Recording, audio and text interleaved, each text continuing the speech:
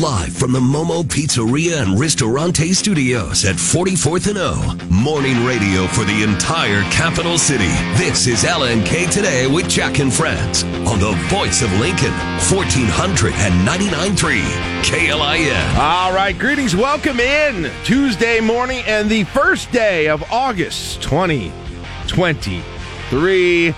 Wait, the same month where Nebraska has its first football game. Now, it's on the extreme other end of the month from where we're at right now. Nope, it's still here. It's here. We're in the first few hours of August. That's in the last few hours of August on literally the last day, literally the first day today, but feels a little closer. The month where if you go probably to most any school in the state of Nebraska or in the listening area, if you are going to go to the university of one of the many other colleges, the vast majority of you will be starting school during the course of this month. And it's a big transitional month as we get on to eventually fall of 2023 and everything that goes along with it. But, we'll ride out the summer first. And, and glad to have you with us here on this first day of August 2023. Got a good show for you today. Joe Jordan from News Channel Nebraska is going to join us. We'll probably talk a little bit about this. They were having legislative hearings yesterday, Caleb. My goodness.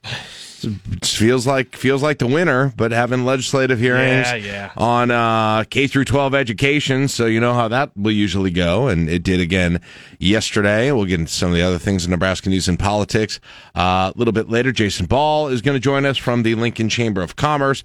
I know you've got a lot of sound from yesterday from the first practice and availability after practice for players and coaches. So we can discuss some of the news that we've got from that yesterday, and that's what we have planned for today. Also, your morning drive will count down the 5 things you're talking about today, sound off, and a whole lot more. But I do have to start with this.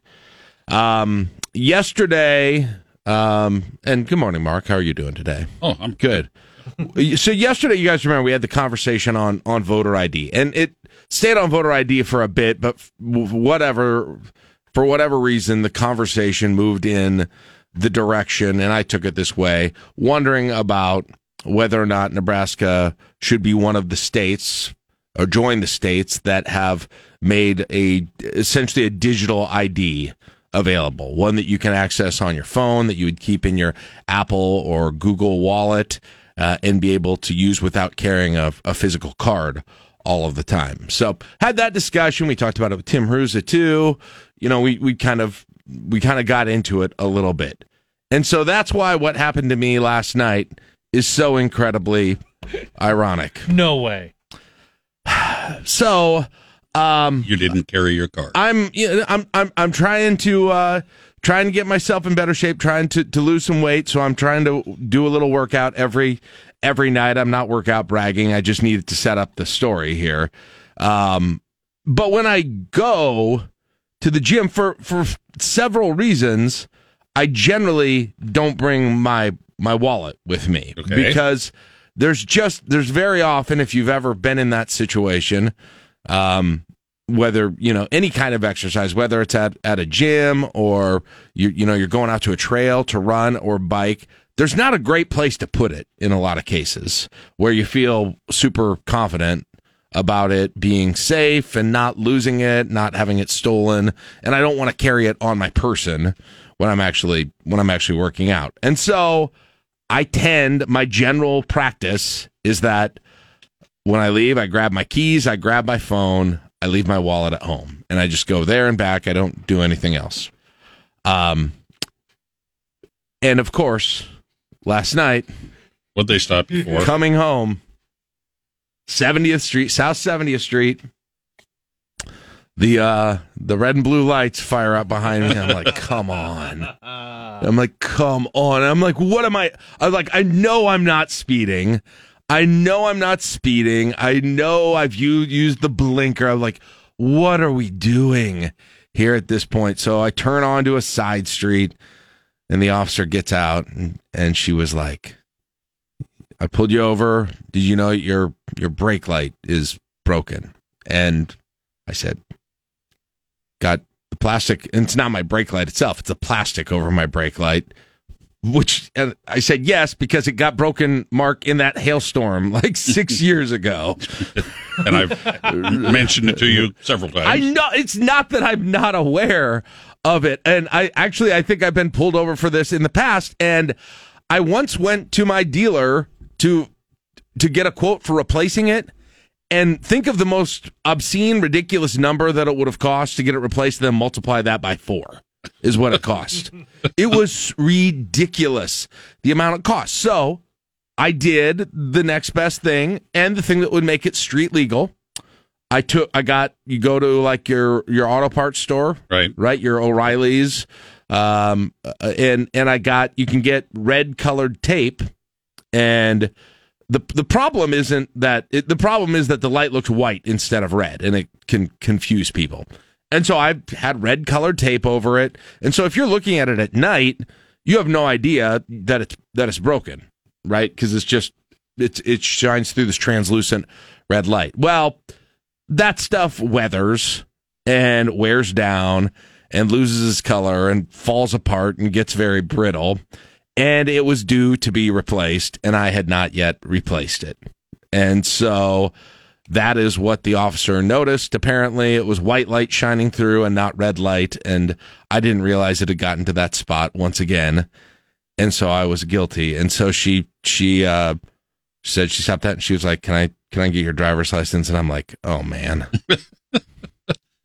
No. I was like, like all the evidence was there, too. I was like, I'm sweating from working out. My gym bag's right there. I've got like a protein drink next to me. And I was like, wow, this is the most convincing. If I was lying, it'd be the most convincing lying I've ever done about working out. But I was like, I was just working out. I don't have it. Here's my registration. Here's my insurance. Right. And I ended up getting a warning, no ticket, despite not having my license on me, despite driving with the white brake light for the time being. But I'll tell you what, this is my impetus now. Did you have your phone? I had my phone. Yeah, I absolutely had my phone. Had it been on my phone, this whole thing could have been taken care of. I would suggest that you take a picture of it. I wonder if I actually thought of that after the fact. It doesn't fit the letter of the law, but it proves that you have one. Right. Well, the thing is, she can search it, and she did. I know. She searched it. It takes, a minute and a half. She searches it. She sees that I've got one. They've got all of the pictures. So, honestly, does it really matter that I've got possession of it or not? If I've got it, all it does is add another 90 seconds to the whole process that she can see that I've got it. The letter of the law says you carry it on. I know it does, and I broke it. I broke the letter of the law by not. So I'm, as an officer of the court, you should know that. Yes, but here's the thing: the legislative branch has let us down.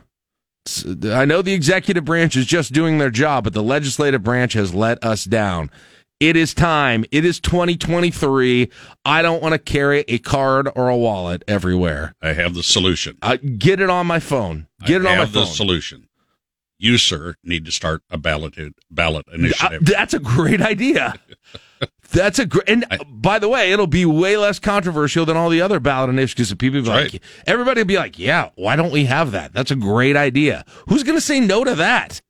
There's no culture war. There's no partisanship. There's nothing. All it is yet this is the one thing our legislature hasn't done. Yep. Well, not the one thing they haven't done, but this is. Yeah, I'm glad you corrected that statement. That's a big correction. I mean, we just had our 37th hearing on K through 12 culture war issues on there. Maybe an hour of that could have been spent on getting a driver's license on my phone discussion. Just do the initiative. That's true. Do you want to be one of my signature gatherers? I need signature gatherers, and I can't pay. So this will be a volunteer effort. I'll sign, but I won't. You sign, but you won't distribute? It's too bad. I mean, farmers market season is still here. I think we hit this thing hard in August and September. My guess is you'd get a lot of volunteers. There were people out for signatures at Fan Day on Sunday. Oh, there's one driveway of a place that I go that it's just like a mini mall area, strip mall area. There's twice I've encountered just a person out there walking around getting signatures. I'm like, is that really that efficient right now? Is that on weekdays and stuff? Yeah, but if they're paid circulators, I guess so. I have yet to come across any of those. Oh, really? I've seen now between the farmers market and between a couple of random places in town, I've come across the signature gatherers. I don't know, Mark. That's not a bad idea. That's generally what happens. Is the legislature hasn't actually ever got to these issues, and so the citizenry has to pick it up themselves, get the signatures, vote, and actually get it going. All right, here, Mark. Here's the deal. I don't necessarily have enough time, I don't think, to throw this thing together. I'll give the legislature until the end of next session. Okay. Okay. Until the beginning of the 2024 session, or the end of the 2024 session. So whenever that is, April, May of 2024. And then after that, it's on. It's on. And I don't want to have to embarrass everybody again with another voter initiative that overrides what the legislature did or didn't do, but I'm willing to do it at this point because this is something we need, and this is obvious. Let's get it done. Or is this something like the executive branch can do without legislation? Do you think we need legislation to even do this? Can somebody under one of Governor Pillen's agency heads just determine this as some kind of a rulemaking process? Admin law situation? I don't know. We need that too. Let's go, everybody. Stand up. Something we can all agree. We all need an issue. We all need an issue that doesn't divide us but unites us. And getting driver's license on our phones, I think, could be that very issue. Except for the people who just don't care. Which there's probably some of those too, because they always have their purse or wallet with them. I just did a little search of a service, and they said several states have adopted digital driver's license. Arizona, Colorado, Georgia. There's Hawaii, like 18 or 19 of them. Hawaii, Louisiana, Mississippi, Ohio, and Utah. Yeah, Maryland just did too. That was another one. That might be a little outdated. That's a digital license and ID. Yeah. It goes in your Apple Wallet, goes in your Google Wallet. I mean, I can't imagine how nice it probably is to have that at all times. And then, with the voting thing, it even makes more sense. Yep. All right, get it done. Let's go. Which one of you legislators are taking up this cause? Because, I mean, there's a part of me that would be like, well, they got to spend their time on more important stuff, but I've seen how these sessions go. Let's be honest on that one. I mean, I've seen how this stuff goes. All right, what do we have going on today, Mark, besides my own personal problems? Well, they confirmed an EF1 tornado out at Martell on Saturday. Took down a Airbnb. Oh, my goodness. Yeah. Is that on Saturday morning? Saturday morning. Yeah. Right, just when the stuff was rolling through? Yeah. So that was confirmed by National Weather Service and Lancaster County EMS. Otherwise, hearing at the Capitol yesterday, only invited testifiers were allowed to speak. But it got... Invite only. This was about, Senator Merman's committee. It was specifically about, at least one of the bills was specifically about giving parents more access to education, to knowing what these, but it then got into these discussions of social, emotional learning, or, that situation, then critical race theory, whether or not that was happening, the books that were in the library. I mean, all of the things that it got into from there. So there was, that took place yesterday. Then Governor Pillen approved, and 60 Nebraska National Guardsmen headed to Texas to help with the border situation. Now that happened. Be there for a month. Okay, that happened before under Governor Ricketts, as I recall. Was that National Guard or State Patrol? Oh, that might have been. Maybe that was, State Patrol. You could be right. I thought Yeah, it may have been both. It might have been I think both. they were there a couple of times. Okay. So they were there for a month, did you say? Yeah. All right.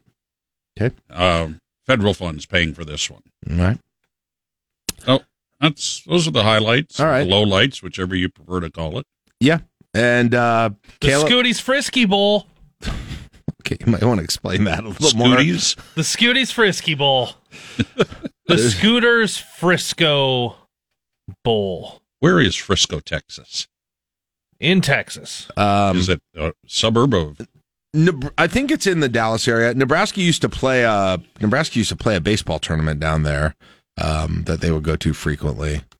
But yes, there's a bowl game in Frisco, Texas. Yeah, north side of Dallas. For those who don't know what Caleb is talking about when he says that, there's a bowl game in Frisco, Texas. There are a lot of college football bowl games, but they added on Omaha original, and Lincoln had to be one of the first franchisees in the nation, Scooter's Coffee, which I always thought, like for a long time, I thought it was a Lincoln only thing.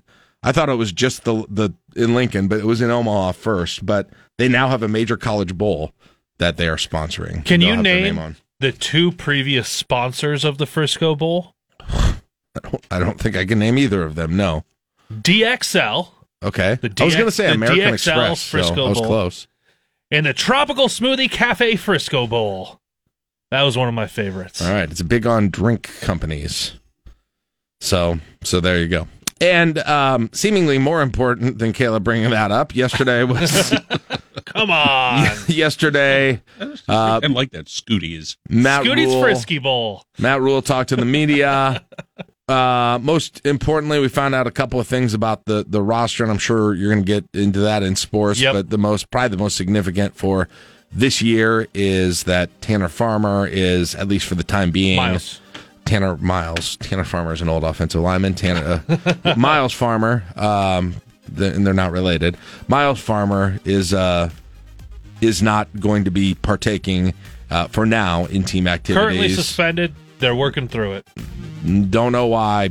Don't know how long it'll last. Don't know if he'll ever come back or not. But correct. That was, and he would have been a starter on the defense, a lot of experience. Mm-hmm. So that's the biggest one. But there's a little bit more on the roster as well. Caleb will get you the latest on that, and we'll discuss further a little bit later in the show as well. All right, we'll grab a break right now. 10 minutes away from the sound off. You listen to LNK Today with Jack and Friends on KLIN. Get today's top news and sports directly to your inbox. Sign up for the Daily at KLIN.com. Join us today during the Jeep Celebration event. Right now, get 20% below MSRP for an average of $15,178 under MSRP on the purchase of a 2023 Jeep Grand Cherokee Overland 4xE or Summit 4xE. Not compatible with lease offers or with any other consumer incentive offers. $15,178 average based on 20% below average MSRP from all 2023 Grand Cherokee Overland 4xE and Summit 4xE models in dealer stock. Residency restrictions apply. Take retail delivery from dealer stock by 4/1. Jeep is a registered trademark. Waiting on a tax return? Hopefully it ends up in your hands. Fraudulent tax returns due to identity theft increased by 30% in 2023. If you're in a bind this tax season, LifeLock can help. Our U.S.-based restoration specialists are experts dedicated to helping solve your identity theft issues. And all LifeLock plans are backed by the $1 Million Protection Package. So we'll reimburse you up to the limits of your plan if you lose money due to identity theft. Help protect your information this tax season with LifeLock. Save up to 25% your first year at LifeLock.com/aware. A look at news from both inside and outside of Lincoln, and conversation on how that news affects us here. It's time for the Sound Off on LNK Today. All right, greetings. Welcome back on your first day of August 2023. 70 degrees in the capital city on your Tuesday morning. Talk to Joe Jordan about a half hour from right now about Nebraska news and politics. An hour from now, your morning drive will count down the 5 things people are talking about today. And a little bit later in the show, we will talk to Jason Ball, Lincoln Chamber of Commerce. With that all said, let's get going today on the Sound Off. And I have got to start with this story, guys. It's from California. And evidently, they discovered a secret medical lab in California that was running illegally. And nothing about this makes you feel good. Okay? I'm just giving you fair warning. After you hear this, you're not going to feel better than you did before I played it. But that's the reality of the news sometime. Take a listen to this. Health officials looking into a rundown warehouse in Reedley, California, finding an illegal lab operated by a Chinese medical company. The lab, run by Prestige Biotech, had at least 20 pathogens stored there, including coronavirus, HIV, herpes, and malaria, as well as more than 1,000 dead or dying genetically modified lab mice. Investigators confiscating vials containing biomaterials, including blood and tissue, and unlabeled chemicals. They say the illegal lab had been shut down and that there's no evidence any of the pathogens escaped into the surrounding community. No charges have yet been filed as the investigation continues. Sue Guzman, Fox News. Super. Great. I'm more concerned about whatever that is and where there might be more of those than the communist Chinese police stations or whatever are supposed to be everywhere. The warehouse is in Reedley, California, and there are pictures of it. Furniture, medical devices, materials improperly stored, just boxes all over the place, like medical equipment still in shrink wrap in there. What in the world? It's going to be a no for me. What in the world? Medical waste and hundreds of mice bioengineered to catch and carry the COVID-19 virus? What? What is going on? Prestige Biotech is the company, Chinese medical company, registered in Nevada. And this Reedley, California, about 24 miles southeast of Fresno. No business license. The city had no idea that they were in this building. They operated under the cover of night. And they started an investigation last winter when code enforcement officers just simply saw a garden hose attached to a building that was presumed to be vacant and didn't have a business license. So they dug into it. In March, they found out the facility housed various chemicals, suspected biological materials, bodily fluids, hundreds of lab mice, according to court documents. They found these medical devices that looked like they had been used on the site. So COVID tests and pregnancy tests as well. Oh. That they had run on people. It looked like they had run on people. And so now Fresno County is trying to get in touch with the folks at Prestige Biotech, and they're saying the company is not being forthcoming with information and not complying with orders at this point. So they've finished now the biological abatement work of all the materials that were found there, according to court documents, as of a couple of weeks ago. 20 different infectious agents were found there. This is enough for August. Let's get to September. I know it's day one. We're 6 hours and 41 minutes. Let's get to September. This is too much. So there you go. Yeah, I got there. That raises a lot of question about what a Chinese company is doing in a warehouse that they never told the city that they're in. Was it developed in a lab, Jack? I mean, listen, it goes to all that stuff. It's the first thing you think about when you hear that sort of thing is the origins Holy cow. Of COVID and all of that. Or whatever else they were going to develop in there. It's crazy. Check out every warehouse that looks abandoned. Just make sure there's not a secret medical lab in there where they've got mice infected. Check with all every sorts warehouse, of things. every storage container. All right, what else do we have going on? So if you've ever driven on the interstate over the last, 40, 50 years, I'm not even sure how long back it goes, you see those trucks that are actually orange, have orange trim and detail in them, and then it says the word yellow on it. Have you ever noticed that? Yeah. That's a trucking company. Yeah. It's been around for a long time. May not be around for a whole lot more, though. It's the largest bankruptcy in the history of the trucking industry. 99-year-old Yellow Trucking shut down Sunday. It's a business that has been saddled with debt despite having received $700 million in federal pandemic bailout money. Hanging in the balance, 30,000 employees, including 22,000 Teamsters who've been locked in a standoff with the company after they told Yellow it needed to renegotiate its multi-year contract. They are just the latest in a summer of labor turmoil as hundreds of thousands of union workers have either threatened to strike or are already picketing this summer. So this is a Nashville, Tennessee-based trucking company, and the union basically put out an announcement, said, hey, we found out they're ceasing operations, they're filing for bankruptcy, and the union, the Teamster said, well, it's unfortunate but not surprising with this whole thing, and so a big chunk out of the American freight industry as well. That goes along with that. No bankruptcy filings had gone live as of the early morning on today here, but that could be coming a little bit later as we go here. So, and then there's this. Let's maybe a little bit of better news here after those first two.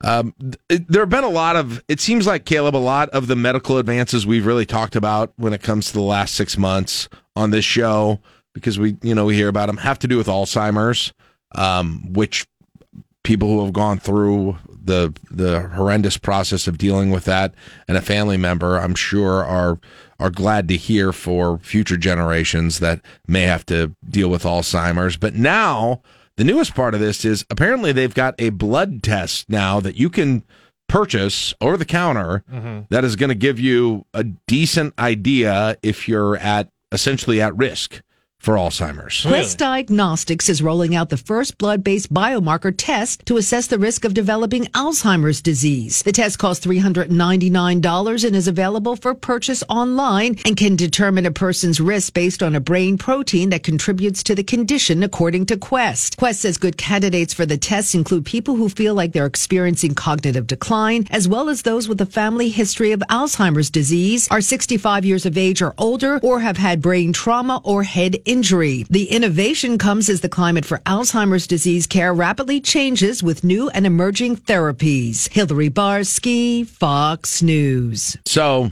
it basically gives you the potential years in advance of even really being symptomatic at all, that, not necessarily confirmed that you've got it, but that you're at risk for Alzheimer's, and then you wouldn't hopefully go through the process that I think a lot of patients do, where they're essentially treated for symptoms of it, but it doesn't address the underlying cause for the whole thing, which in a lot of cases actually is Alzheimer's. I can't remember my 23andMe login, but I'm pretty. They would go through when I did that, and they would even go through and update it, the things that you are more at risk because of family history and the different markers in your DNA. Yeah. Yeah. And if the test is positive, you're contacted by a doctor from an independent physician network, discuss the next steps, can share the results with other physicians. Then at that point, if you want to send it to your family doctor as well, or your personal doctor, you can do that as well. So it'll be interesting to see how that changes, if it does significantly change kind of the knowledge that people have of that and what kind of care that they receive in advance of it, or if signs of it start to pop up as well. Sad news yesterday, the passing of someone who, especially for people of my age who were kids in the 80s, someone who was a pretty significant part of the entertainment industry at that time for kids, Paul Reubens, a.k.a. Pee Wee Herman. Paul Reubens, the actor best known for portraying Pee Wee Herman, has died after a private battle with cancer. He was 70 years old. The actor wrote a statement that was then posted on his Instagram account following his death. It read in part, "Please accept my apology for not going public with what I've been facing the last 6 years. I've always felt a huge amount of love and respect for my friends, fans, and supporters. I have loved you all so much and enjoyed making art for you." He then asked that any expression of sympathy be made in honor of his late parents, Judy and Milton Rubenfeld. to stand up to cancer or organizations involved in dementia and Alzheimer's care and support. Michelle Polino, Fox News. And reactions pouring in from a lot of different places yesterday. Tributes are pouring in on social media remembering Paul Reubens, the actor best known as Pee Wee Herman, who died Sunday night at the age of 70 after a private battle with cancer. Tim Burton, who directed Reubens in Pee Wee's Big Adventure, posted on Instagram, "Never forget how Paul helped me at the beginning of my career."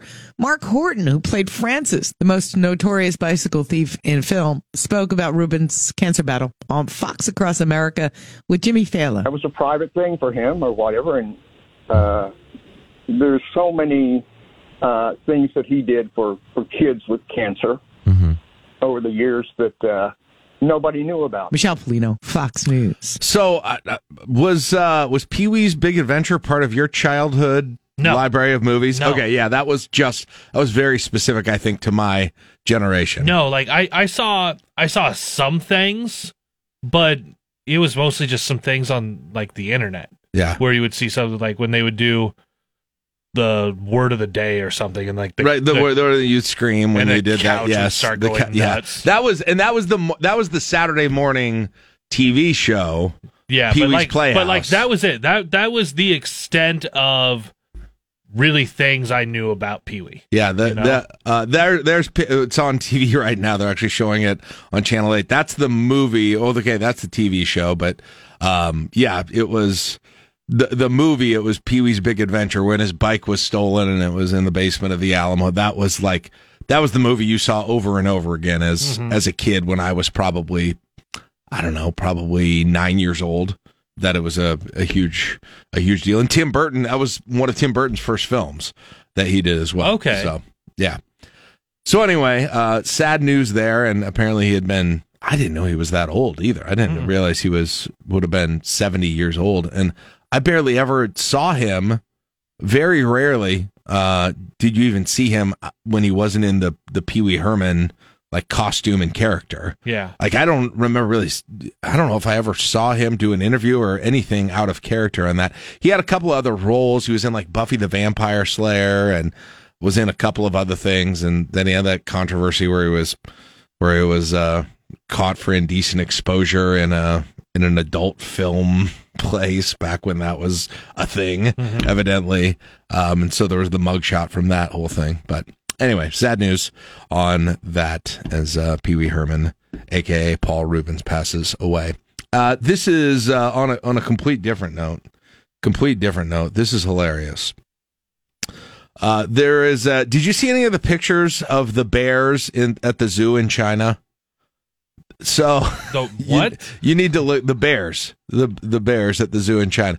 So there's a controversy, evidently, at a zoo in China where the visitors to the zoo are saying, those aren't bears. Those are clearly humans dressed in bear suits.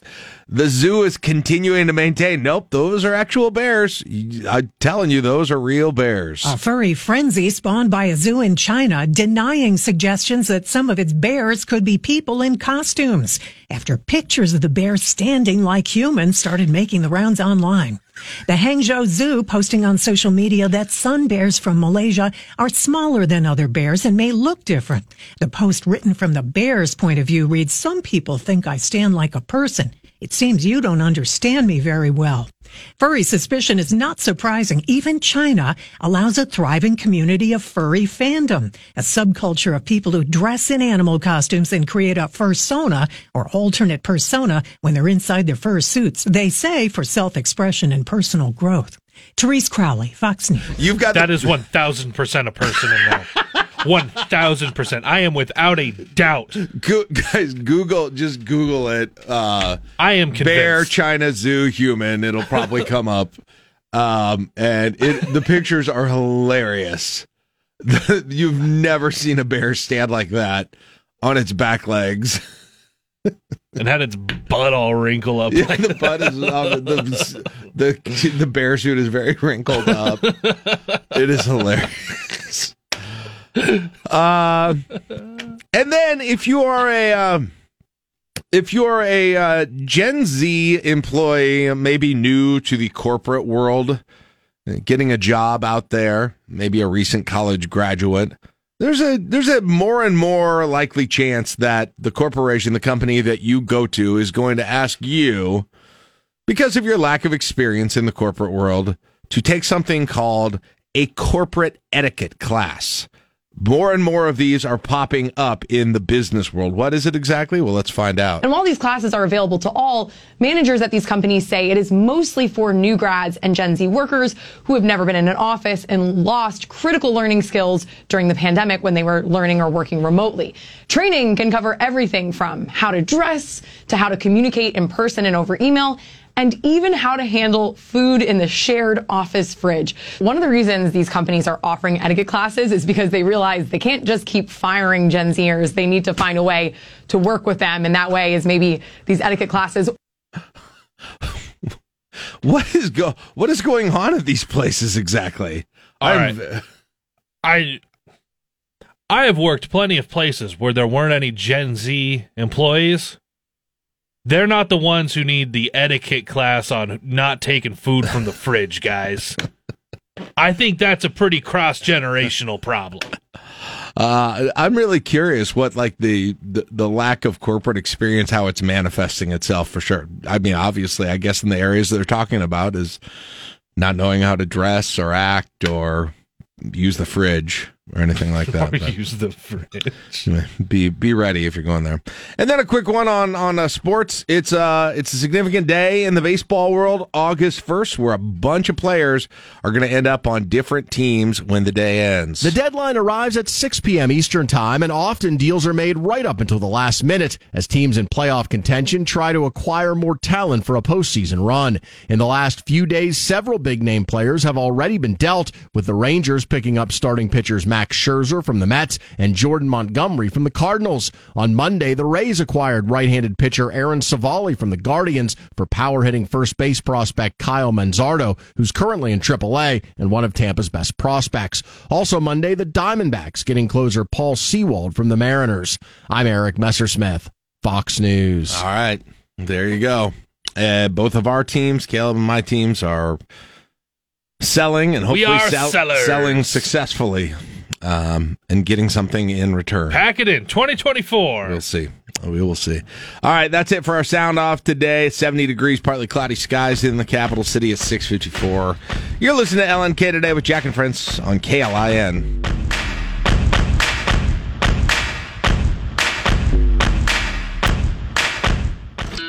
You're listening to LNK Today with Jack and Friends on 1499.3 KLIN. All right, we figured out Request Line Friday for this week. Apparently, we figured it out yesterday, and I didn't even know it. Well, there's only one request, I guess, that came in. Oh, we're still doing it now. It's fine. That'll work. We'll do it. We were talking yesterday about the Bud Crawford fight, and if you didn't see it, he had rapper and now I believe Rock and Roll Hall of Fame member Eminem, which I don't know about, but nonetheless, they had he walked him to the ring and he had his song playing, and so we thought maybe we would do, if you were walking into the ring, right, and you had one artist and song you could take with you as you walked in. Not only the song, but we'll say even the artist will walk with you as well, to maximize the pump-up factor, to maximize the showmanship, to maximize all of those things. What would it be? What would your walk-in song before you have a fight?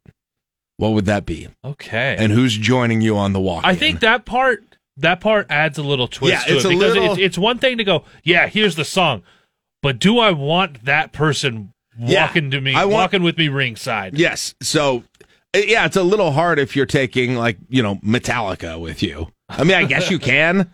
I guess hypothetically you can. Trans-Siberian Orchestra. I mean, they could do the same thing that Eminem did and actually just play the song and not perform it. Mm-hmm. And you could just have Lars and James and Kirk, and they could all walk in with you.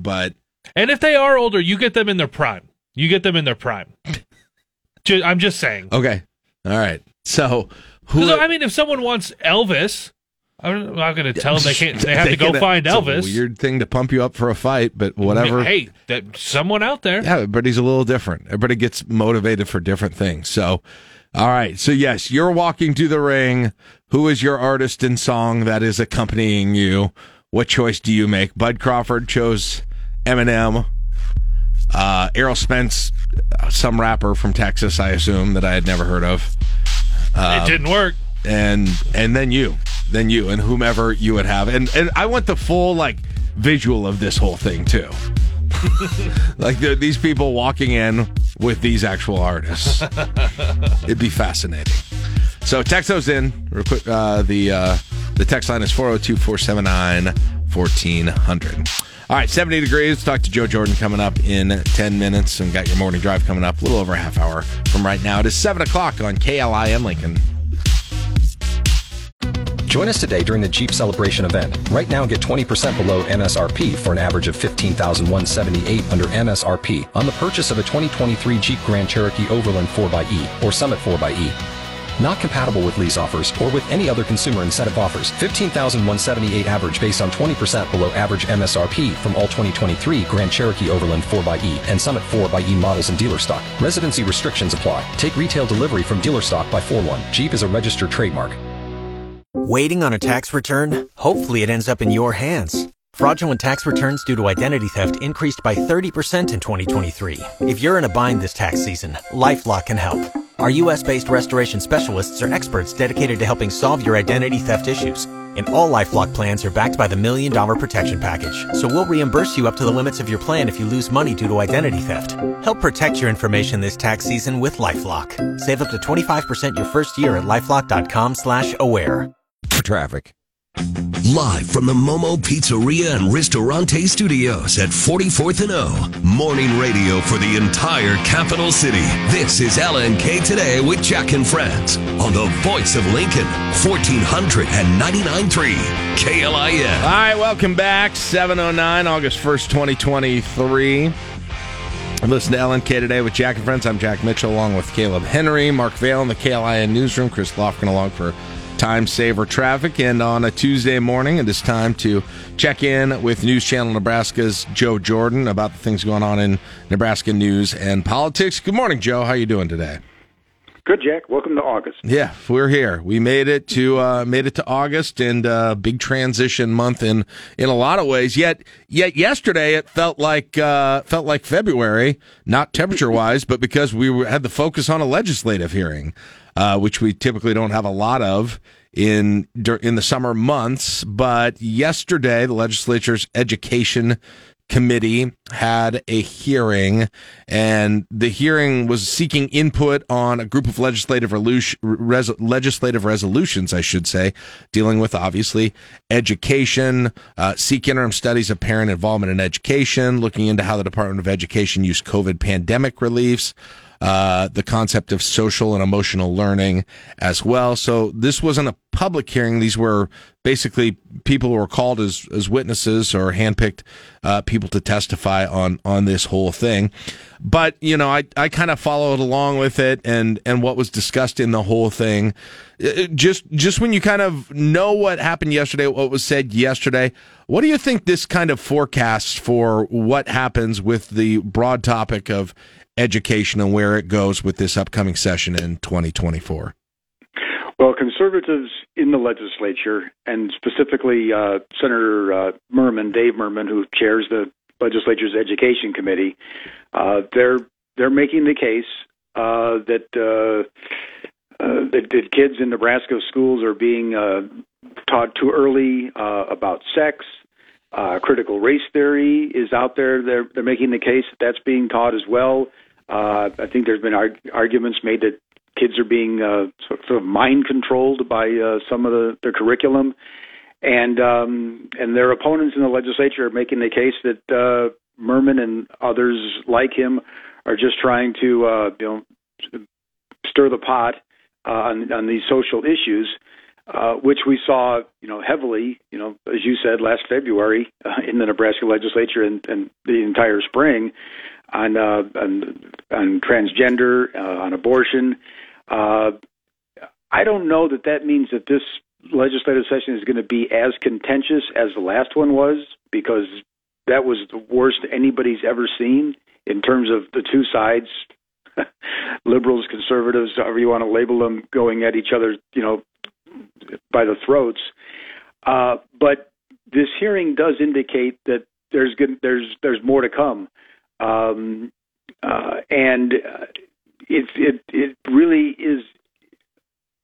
It'll be really curious to see how the two sides fight this one out. Will this be the singular issue of this upcoming legislative session, or is there still some spillover that we're going to hear about on the transgender side and the abortion side? I think we're going to hear those again, to be honest with you. So I don't think it's going away. I think the contentiousness part of the legislature is in some ways just heating up, but as to just how far it goes, that's sort of the under the wait and see column. But that hearing yesterday certainly indicated that something's brewing, and stay tuned. It's interesting because it felt like, and I think this was borne out again yesterday, it feels like a chunk of the discussion, not all of it, but a chunk of it is about what is really happening in schools and people having differing, not even opinions, but factual understandings of what is and what isn't happening, what is and what isn't being taught in schools. What in the case of yesterday's hearing, like what power parents do already have and what they don't already have. I mean, and Joe, I think you'd probably agree. It's kind of hard. It's sort of hard to get to a consensus or even have a debate when people can't even agree on the facts that they're debating. But it seems like that comes up over and over again on this issue.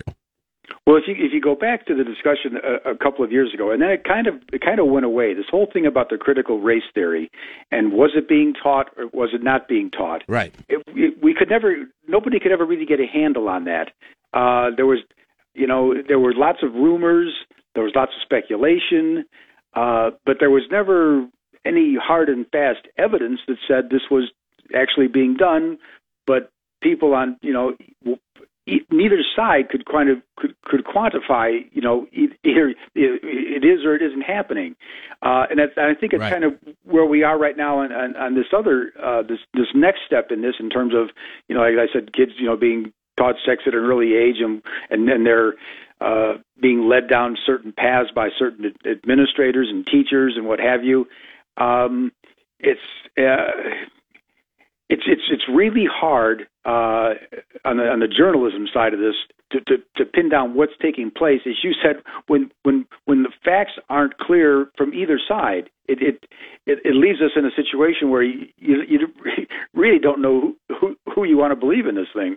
Yeah, and there's still a question too. I think, at least I've got a question. Maybe this is clear, but it's like, okay, what's the state's power here versus the district's power on some of these issues, and where and maybe that's a discussion, and I think it is being had, but where should the state be able to get involved in terms of setting curriculum, policies, requirements, things that they've done for years, things that they haven't done, versus where is kind of the local control and the district's power, and a different thing might be happening. Well, the two superintendents I think that talked are school board members. You had admins from like Central City and from Millard, which would be very different situations as well. Do you think those issues kind of still exist in terms of whose jurisdiction what is at this point?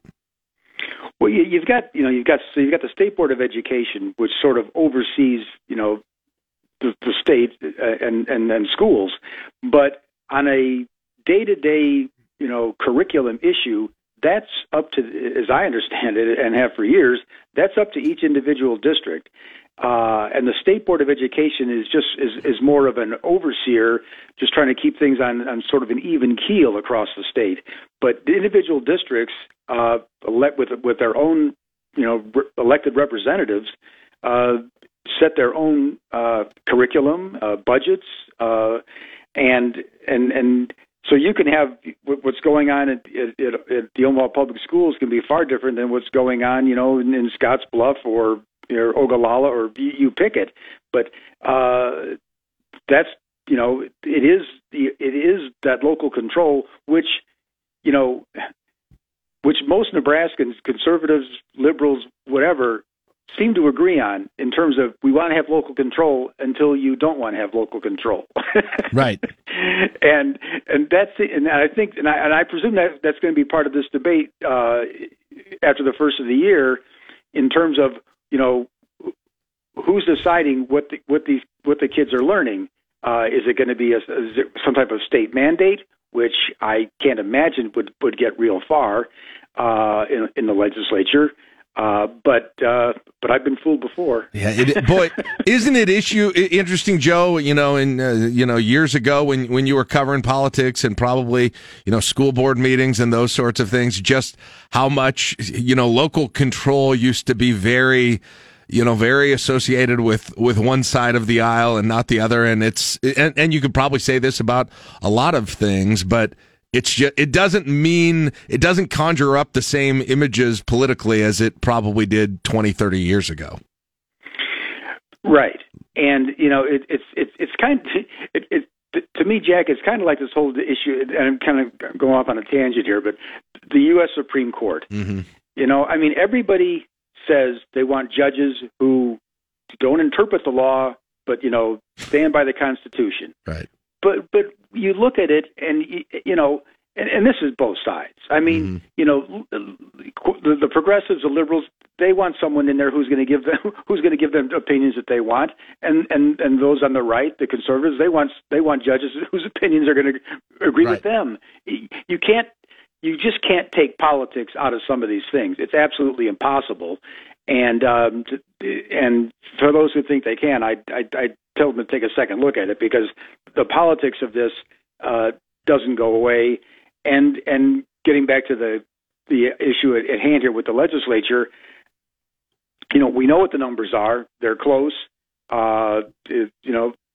Senator McDonald from Omaha has been sort of the swing, you know, key vote for the conservatives in this.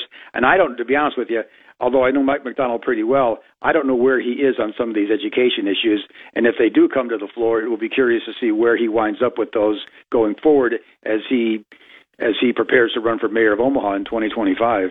Yeah, that's right. That you've got all of that is going to be magnified with that potential mayor's race coming up as well.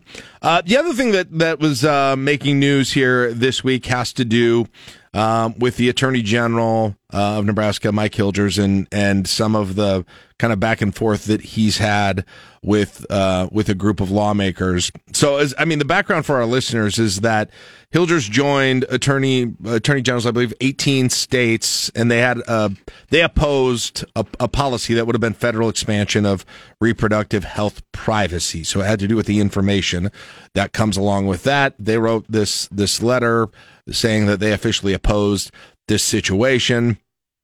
And this kind, it really gets down to this idea, essentially. I think everybody's sort of focusing on the impacts of abortions and, you know, potentially going to other states and what happens with that. So lawmakers sent a letter to Hilgers then after that, asking him to clarify his stance, asking why it might be important to have Nebraskans' medical records from other states, whether or not, and then bottom line, whether or not he's going to prosecute people. And he basically came back and said, hey, it's just the status quo right now. It's a Clinton era rule at this point. It seeks to balance individuals' privacy interests against the legitimate interests of certain uses of health information. And Hilgers said there's concerns if it went further than this, there are things that you couldn't do that we would all want to happen in terms of investigating human traffickers and rapists and sexual predators and those sorts of things. But the bottom line, Joe, on this, I'm curious what your reaction to this and specifically, because it seems to me that the whole, you know, we're talking about a lot of different things here, but doesn't all of this kind of come down to abortion policy and specifically, you know, what can and can't be done if and when someone goes over state lines to have an abortion performed? Yes, without a doubt. I mean, I'm not a big believer in coincidences, and I don't think it's any coincidence that this issue and the letter you're talking about, all of this comes just months after the Nebraska legislature, passed the 12-week ban on abortions, and as we know, if anecdotally, if not in some reporting that's been out there, there have been people that have left the state or are thinking about leaving the state. Going down if they looking at their future of women leaving the state to have an abortion, and while Hilgers and the others that you mentioned are talking about whether or not they should be able to get this medical information of someone who leaves a state, goes to another state. The Attorney General in Illinois, where abortion is far more easily accessible, is making the case that information is not going to be released, and he'll do whatever he can to keep that information private.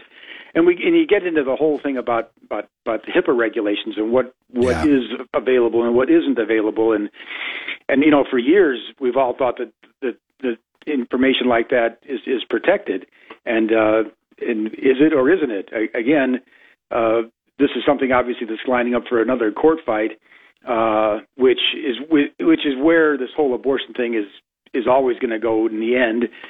There's going to be a court fight over all these things, and we'll see where they go. But I couldn't agree with you more that this stems from the questions of the abortion issue in Nebraska. As we wait, for the Lancaster County District Court judge to decide whether she believes that the opponents of the 12-week ban can go forward with their attempt to either get an injunction and stop it, or temporarily, or completely.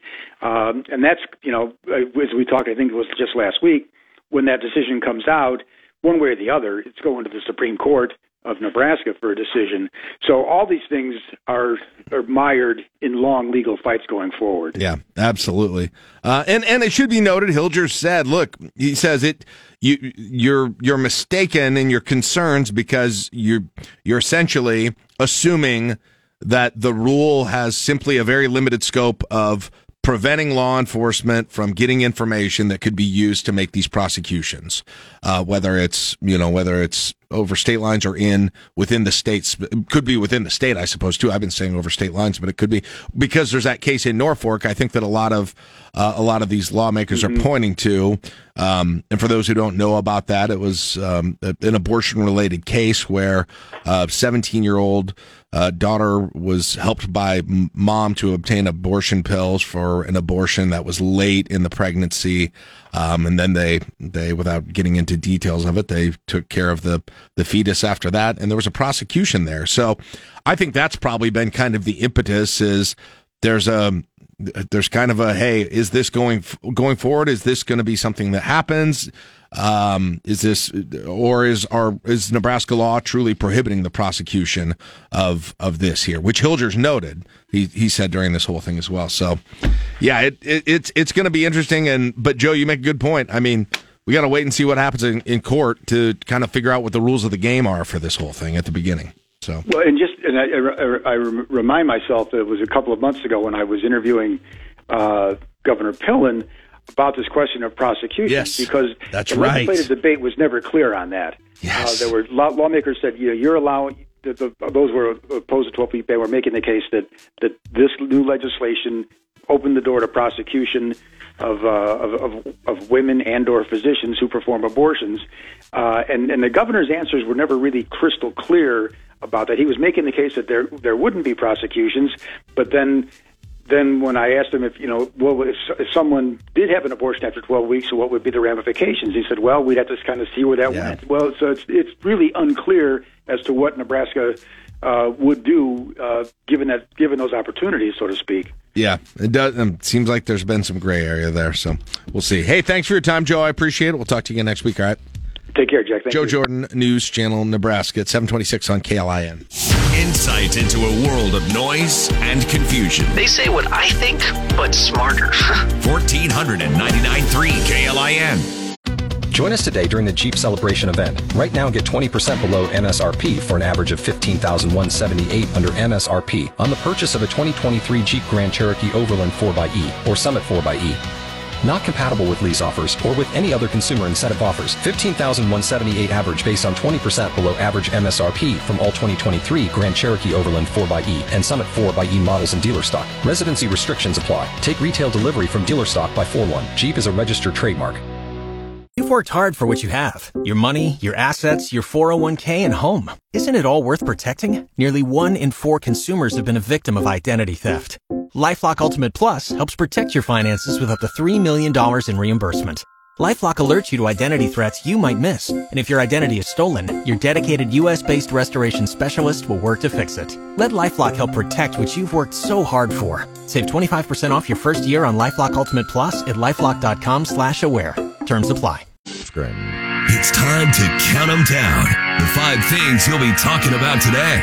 This is the Morning Drive, presented by Stonebridge Insurance and Wealth Management on 1499.3 KLIN. All right, let's get things started today with number 5. After targeting abortion and LGBTQ plus health care, some social conservatives in the state have now signaled an intent to focus the 2024 legislative session and elections on education, including pushback by some parents against what's being taught and shared in K-12 schools. It was an education committee hearing at the legislature yesterday. Chairman is Senator Dave Merman of Glenville. He had 8 handpicked testifiers, and it was a 3-hour hearing. At times went into talk of slavery, critical race theory, porn, and whether philanthropist Bill Gates has any influence over K-12 curricula in the nation. Nebraska Examiner's got a complete report on it. I think if Bill Gates had the influence, the kids would be using more Windows computers instead of Chromebooks and Macs. But nonetheless, yeah. I mean, so these were legislative resolutions that had to do with basically interim studies on several topics, including the use of federal funds from COVID relief dollars, content that is out there that exists in the State Department of Education on the Launch Nebraska website, the way that website is used more generally. There's another one of these legislative resolutions as well. That's another interim study, and this relates to parental involvement.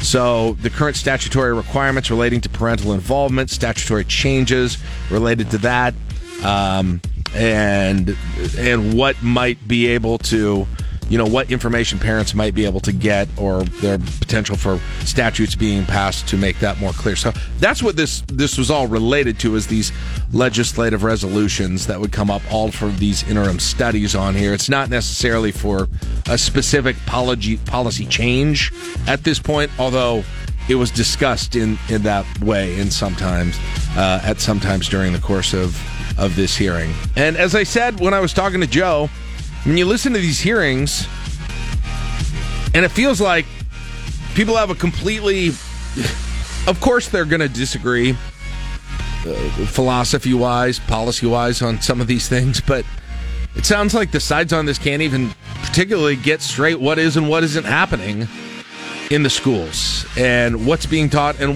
they don't agree on the facts of this to even have the discussion on some of these things.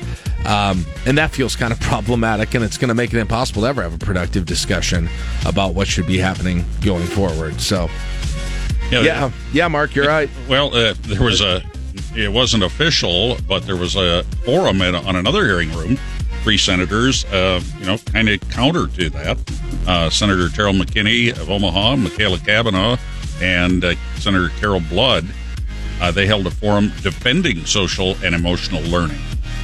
So, and I got to tell you what, I have one child who just finished high school. I got one child who is going into 7th grade. I always got to think, because the grades are middle school and junior high are different now. I don't know what what that is, or necessarily how it has or hasn't been used, if it was used at all, in the term of their I haven't heard about anything that sounds like it or sounds controversial here at this point, but I honestly don't know. I'm not sure if that's been something that's happening, but I don't. But bottom line is, I personally, where I am, I don't have a concern that there's been anything that's been problematic so far. So I know other parents are different on that. Yeah, and that's as varied as the parents' beliefs. Yeah, 100%. Yep, without a doubt. So we'll see what's going to happen here when we get into the legislative session on those issues as well. But definitely, and that's one of those huge culture war issues. It feels like raging on right now. Number 4. Another one of those culture issues, the issue of abortion. 9 state senators, I believe it was, sent a letter to Attorney General Mike Hilgers asking him to clarify his stance on reproductive health privacy and medical autonomy.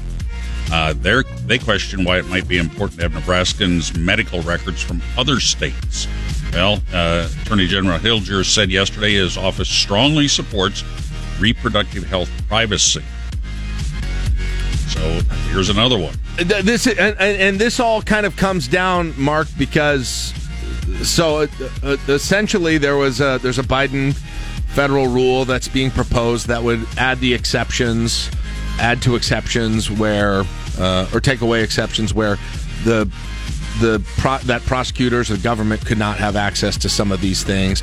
Hilgers is saying, wait, this is too broad because it'll prevent criminal investigations into things like human trafficking, rape allegations, those sorts of things as well. The other side is saying, no, there are already tools out there to get that. But the bottom line is that there's kind of this question that is hanging out there that I don't know. I mean, for his part, Attorney General Hilgers said, look, it's state law that this state is not going to be prosecuting for abortions, for people who get abortions. That's what the law is right now.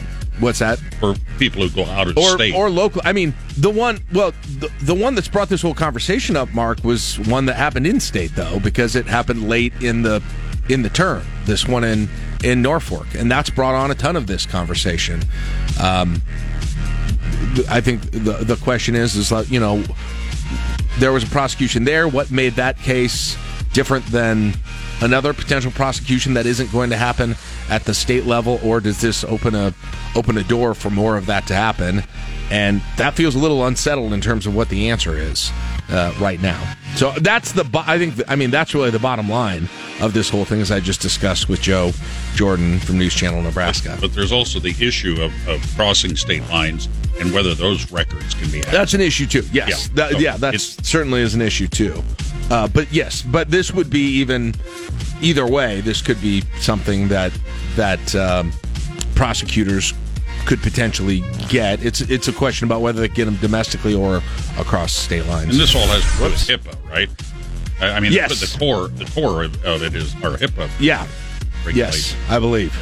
All right, moving on. Number 3. First day of fall camp yesterday, and Caleb, you were there. What'd the crew have to say? Well, it sounded like everyone was pretty excited to just be out and playing a little bit of football and not in those beds, especially Ty Robinson, not happy with the size of those little twin beds in the dorm. I saw the pictures of those dorms. That was the first thing I said on yesterday's show is I get a backache just looking at those beds. And Coach Matt Rule said he was disappointed that it wasn't worse off for everybody. He wanted it to just be like a cot, no air conditioning. That's what dorm life for me was like. I mean, I had a bed, but we had no air conditioning whatsoever in our dorm. And late August, that wasn't always fun. No, but they did make sure they got a lot of guys reps. They split everything up. Typically, kind of older guys and younger guys, but depending on kind of the makeup for a room, you may have had some guys that are older, maybe they're juniors or redshirt juniors, and they kind of went with the younger guys. But they split them up into 2 groups so that everyone could get a whole lot of reps yesterday, which is good because you have the majority of this team as freshmen or sophomores. So you've got a lot of guys you need to develop. There's a lot of inexperience all over the place, so you're going to have to bring a lot of guys along and hope some of those younger guys can develop. Coach Rule also gave us an update on a few guys, including Miles Farmer, who is currently suspended. And that's just kind of a wait and see on what's going to happen there. He started 11 games. We don't know why he's suspended. Nope, just he mostly Matt Rule just said kind of team standards, and they're going through discussions on that. So we'll have to see where any of that even comes out. Right. Outside of that, just seemed like guys were really, really happy to be playing football and excited to see where the season goes. Nick Henrich talked a lot about his recovery. Feels like he's really ready to go. Still in a knee brace on that. Billy Kemp was out there, talked a little bit. Ty Robinson talked. He's really excited and focused on Minnesota as they get in. And a matter of fact, for Ty Robinson, he was just at Fan Day on Sunday. And you can see some of the social media video. He has hair. He meets with the media yesterday, no hair. Oh, really? So between Fan Day and meeting with us yesterday morning, they got that good old dorm haircut. Oh, wow. Buzzed him up. But just to be clear, it's not like everybody had, because Nick Henrich still had his still got that flow. He said he's not going. He's not doing that. Ty Robinson in particular, who I don't know how tall he is, but he said he was like, my feet won't hang off the back of the bed. Yeah, they hang off the little wood part at the very end. But guys are in there. They're mixing a bunch of guys up. So it's really, this is a big thing for bonding. And if you hadn't heard, they have the whole team in Selleck in the dorms, including all of the coaches. Matt Rule did say he told the two that are over 60 on their coaching staff that they don't have to, but they still might be in there. But it's all the coaches, it's trainers, it's strength staff. They might have about 160 between their players and staff in the dorms right now for these next 2 weeks as they go through camp, get everything geared up for the fall. And you're after day one. I'm wondering how well those dorms are going to feel when you're more than one practice in. Right. Because now you're not going home to your bed. You're not going home to an individual you're not going shower. home to a couch. Yeah. Right? You lay on the couch and watch TV. I don't know. Maybe they have lounges where they can do that. That's what we did. We all went into a mutual lounge so we could find a couch to go lay on. But yeah. But yeah, how do these things start to feel? And I think as we go through this process in the preseason, who starts to emerge, who maybe has an injury here or there. You start to we got to see a little bit of open practice yesterday. Only about 15 minutes. You think about it before, we're like, man, that 30-minute window, couldn't really see a whole lot. Well, 15 minutes didn't really see anything in there either, other than you can just see how guys have maybe reshaped some of their bodies, who looks good, who maybe looks like they're moving a little bit slower, some of those things, but not a whole lot. It's a day one. Just get guys back out there, and you can be in shape, but as Matt Rule said yesterday, it's different when all of a sudden you put the helmet on and you start running around. You're like, all right, now I got to get back in it. I think Matt Rule about 9:15, 9:30 gets an acoustic guitar out in the dorm, and everybody kind of starts playing. Hey guys, got some songs. Anyway, this is called Wonderwall. All right, moving on. Number 2. Nebraska-based Scooters Coffee. By the way, they're in 29 states, approaching 700 storms. They're the new title sponsor for the Frisco Bowl. The Scooters Coffee Frisco Bowl, Tuesday, December 19th, 9 Eastern, Toyota Stadium in Frisco, Texas.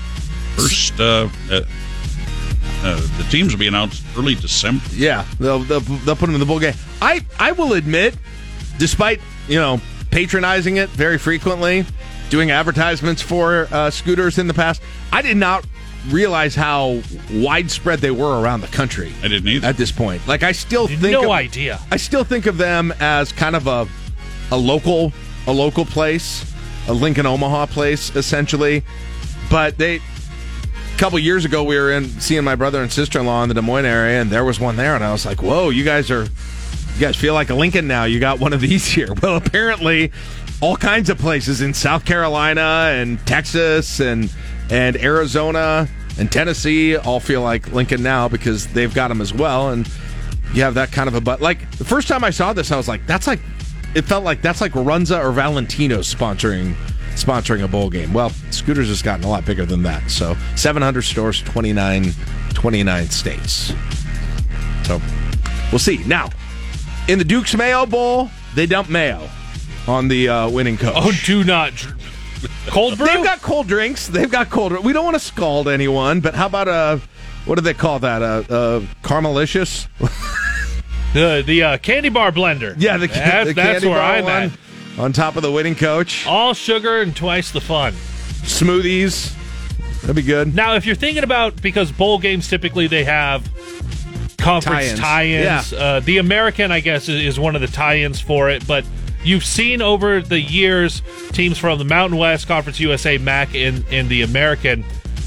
In the Frisco Bowl, obviously, they've had different title sponsors over that time. Louisiana Tech, SMU, Ohio. Yes, Frank Solich coached in the Frisco Bowl a few years ago. San Diego State, Kent State, Utah State, UTSA, Boise, and North Texas have been the teams that have competed. I don't hear any Big Ten schools, so looks like it's not happening.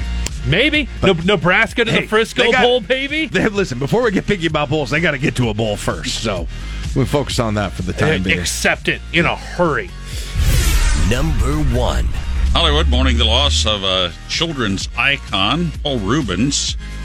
His TV alter ego, movie alter ego as well, Pee Wee Herman, died yesterday. He's been battling cancer for 6 years. Yeah, they did. He basically hadn't told anyone publicly, at least, about this, and he had a statement that he put out before he passed away, or he wrote before he put away. It was put out after he passed away. It said, "Please accept my apology for not going public with what I've been facing the last 6 years. I've always felt a huge amount of love and respect for my friends, fans, and supporters. I've loved you all so much and enjoyed making art for you." So a nice statement. And as I was telling Caleb, now Caleb's never seen Pee-wee's Big Adventure, where that was, I think if you are my age, you saw that as a rite of passage multiple times as a kid, and you have parts of that movie just committed to memory if you're right around my age, because I was probably about 9 years old when that movie came out, and boy, did we see it a lot. And you'll know what I mean when I say the Large Marge scene is maybe the scariest moment in American cinema history. If you get it, you get it. Okay. And neither of you guys do. Nope. All right. Well, good time for me to say, Gen Xers, we're going to win in the next generation collaboration while I'm sending you messages. Good for you, because you're going to get skipped over for the presidency. That's true. It's very true. Sad. May never happen. Speaking of... But we all saw Pee-wee's Big Adventure. All right. Ooh, anything else to add, Mark? Yeah. Yeah, what? Our poll of the week. Oh, yes. What is the poll of the week? How do you pronounce old and then that Cheney? Old Cheney or Old Cheney? By the way, just for the record, this will not change my mind no matter what the outcome is. But right now, it's 91% for Old Cheney. That's not even close. 9% like I said, for Cheney. Irrelevant. That's outside the margin of error. Same thing. I don't cast my votes the way that the majority's thinking. So I don't necessarily. This poll has predicted gubernatorial races. Right. Okay, and it was correct. Listen, I have my own mind. It's the will of the people. I don't have to think like the mob group think as well in terms of name pronunciations. 7:56. It's LNK Today with Jack and Friends on KLIN. Less than 5 weeks until the beginning of the Matt Rule era of Nebraska football. Stay up to date right here on 1499.3 KLIN. Join us today during the Jeep Celebration event. Right now, get 20% below MSRP for an average of $15,178 under MSRP on the purchase of a 2023 Jeep Grand Cherokee Overland 4xE or Summit 4xE. Not compatible with lease offers or with any other consumer incentive offers. $15,178 average based on 20% below average MSRP from all 2023 Grand Cherokee Overland 4xE and Summit 4xE models in dealer stock. Residency restrictions apply. Take retail delivery from dealer stock by 4/1. Jeep is a registered trademark. You've worked hard for what you have. Your money, your assets, your 401k, and home. Isn't it all worth protecting? Nearly 1 in 4 consumers have been a victim of identity theft. LifeLock Ultimate Plus helps protect your finances with up to $3 million in reimbursement. LifeLock alerts you to identity threats you might miss. And if your identity is stolen, your dedicated U.S.-based restoration specialist will work to fix it. Let LifeLock help protect what you've worked so hard for. Save 25% off your first year on LifeLock Ultimate Plus at LifeLock.com/aware. Terms apply. Live from the Momo Pizzeria and Ristorante Studios at 44th and O. Morning radio for the entire capital city. This is LNK Today with Jack and Friends on the voice of Lincoln, 1499.3 KLIN. All right, it's 8:09 on this first day of August 2023, 71 degrees. Cool out there right now. I was looking ahead at the extended forecast a week from last night. So, and I guess a week from earlier this morning. The forecast low on the 7th, 59 degrees. 59 degrees. And that's when the people will be buying their first pumpkin spice products. That's my prediction. August 7th, which I know because it's my birthday. It's usually a very hot day. I don't know if we've ever had 59 degree low. What, are you upset that I worked my birthday into this thing? Yes. 1, stop bringing your birthday up. And 2, stop bringing up pumpkin spice. It's going to be, listen, I'm reading the societal momentum, and I think I know this society pretty well by now. Enough on the pumpkin. Pumpkin. All right, Jason Ball, Lincoln Chamber of Commerce, is going to join us. I mean, Jason, I saw Halloween candy out on the shelves at the grocery store over the weekend. So well, it's always good to plan ahead. We're moving. But and on that note, Jack, let me be the first to wish you a very happy birthday. Thank you. How did you even know? That's great. I appreciate it. That's so nice of you. Glad to have you with us. How you been? What have you been up to? It's been a little while since I've talked to you. It's been a minute, hasn't it? Yeah, what have you been up to this summer? You know what? I've been spending lots of family time. We took a little bit of a family trip. I had a ill-fated attempt at camping with my son this last weekend. Wait, ill-fated? Ill-fated. In that it didn't finish, or it just didn't go well? Well, it was hot as blazes, as people might have noticed when we were out there. And of course, I was the gung-ho dad going, "Hey, we're gonna do this, son." And he's like, "Oh, okay, Dad." We had a good time. Everybody was safe. Everybody was healthy. We drank lots of water, but it was definitely hotter than we bargained for. And we may have skipped our second night. So, okay, yeah, that's sleeping in that situation does not sound ideal. Yeah. Well, very good. Well, back at it here with the Lincoln Chamber and having a chat with you about that. Let's talk about something that might be of interest to small businesses, small business owners who might be listening to us as well. There's a new tax incentive program out there that could give them a little assistance. I believe it's called the Urban Redevelopment Act. Tell us about where this came from and what it might mean for people who are listening. Well, I'll just start with saying, look, if you're a small business, this is going to be something you want to pay attention to, especially if you're a small business that's making investments in any kind of equipment right now. We hear from a lot of businesses out there saying, Jason, look, there's these great programs for maybe large businesses or industrial corporations are adding big equipment, but there's nothing for businesses that aren't adding, 50 people at a time, 100 people at a time, 200 people at a time. And that has been a gap in some of the services that have been available. But this Urban Redevelopment Act is something that we're working with a lot in our office. It's actually legislation that was passed at the state back in 2021. Oh, okay. An $8 million bill. And it's a 5% tax credit on investments made in any for-profit business. And the investment value being $50,000 up to $1 million. And you don't even have to make that investment in one big chunk. And I know those are big numbers to me. Yeah. I know that's not just the change you find in the couch cushions, right? Right.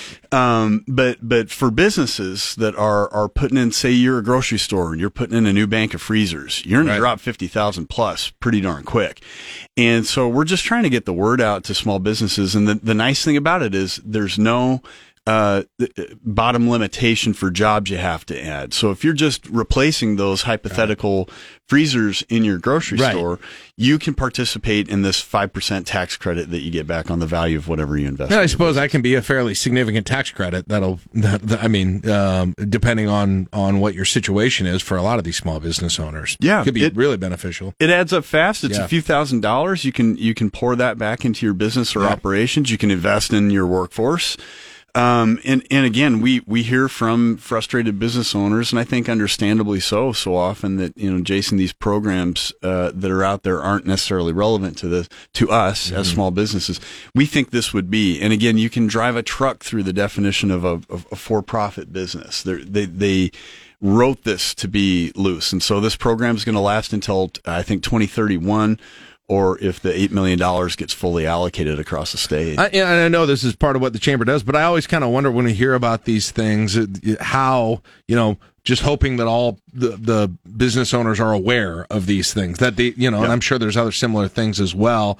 And just make sure nobody's, hey, I didn't even have any idea about that I was eligible for this program or this program. Yep. That's why it's so important to listen to KLIN in the morning, exactly. So you can get the word on some of this stuff. Right, so you can get these tax credits. That's what I'm saying. So Bruce from the chamber recently had a chance to go to Washington, D.C. last week, and this is kind of a policy discussion situation with the U.S. Chamber.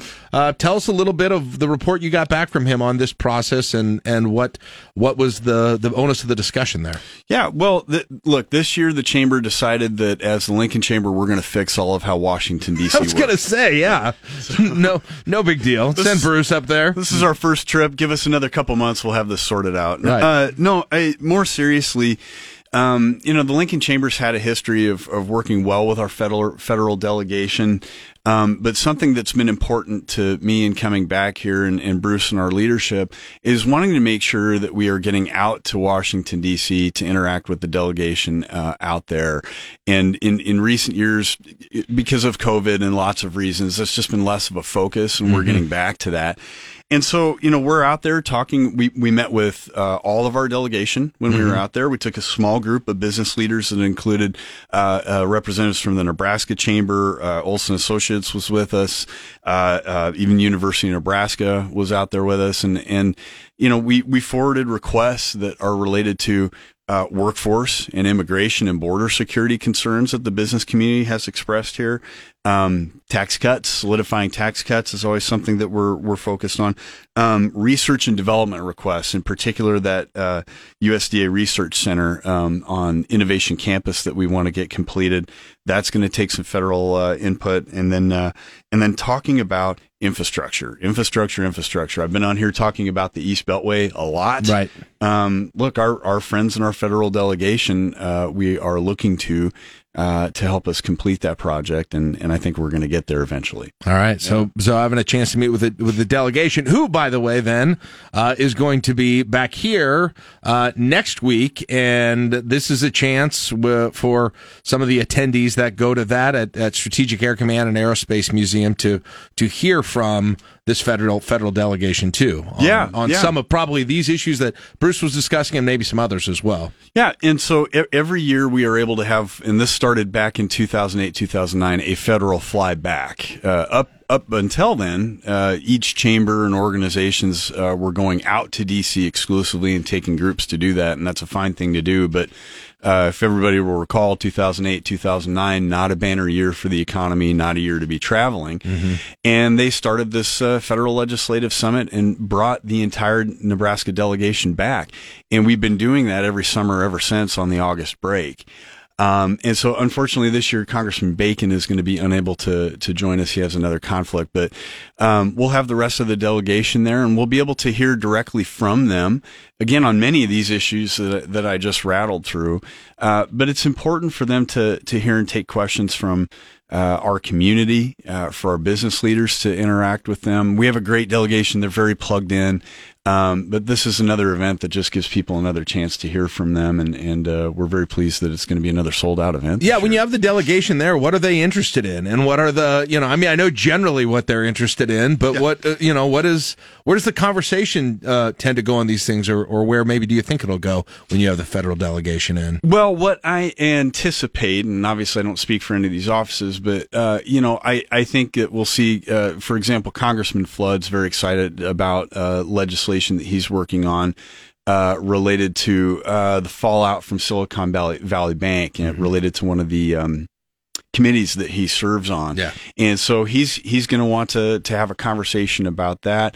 I do think we're going to hear from the Senate delegation on the Russia and Ukraine conflict. That's something that each senator has some really relevant committee appointments to, and so I'm looking at any sort of insights they can share about how the Republican Party feels about the direction of that conflict, as well as what that conflict looks like just on the national basis.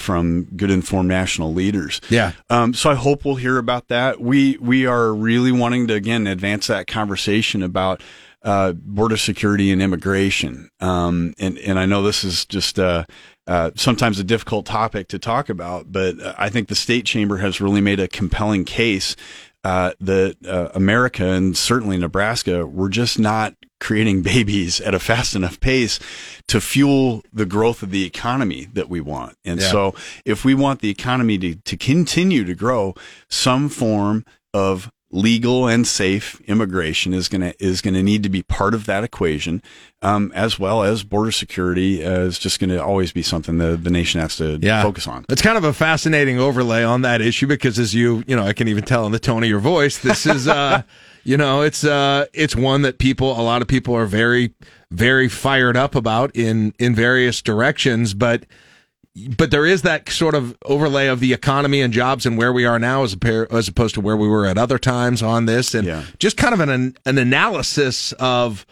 what the impact would be of various policy options that are out there from that economic perspective. Well, and when we look at trends that are happening economically, right, and even in rural Nebraska, where we've seen in say farming, automation and technology has really allowed fewer people to produce much, much more, right? Mm-hmm. But even in rural Nebraska, I'm told by the state chamber and others that the pain has gotten great enough, right? People aren't coming back to run the family farm like they used to, or people aren't coming back to work in farm economies. And goodness knows, in the Lincoln Omaha economy, we've needed people to add to what I feel like are good, high-paying career track opportunity creating jobs. And it's not coming from me. This isn't Jason's opinion. Right. This is business leaders in Lincoln who have been in meetings. I've heard them say, look, if not for immigrants coming to Lincoln, we wouldn't be able to operate the way we do today. Just point blank. And so it really, for us, becomes, do we want to grow the economy or not type of a question. And I understand people have other concerns and feelings and issues wrapped around that. That's fine. That's legitimate. That's a conversation that the nation needs to have.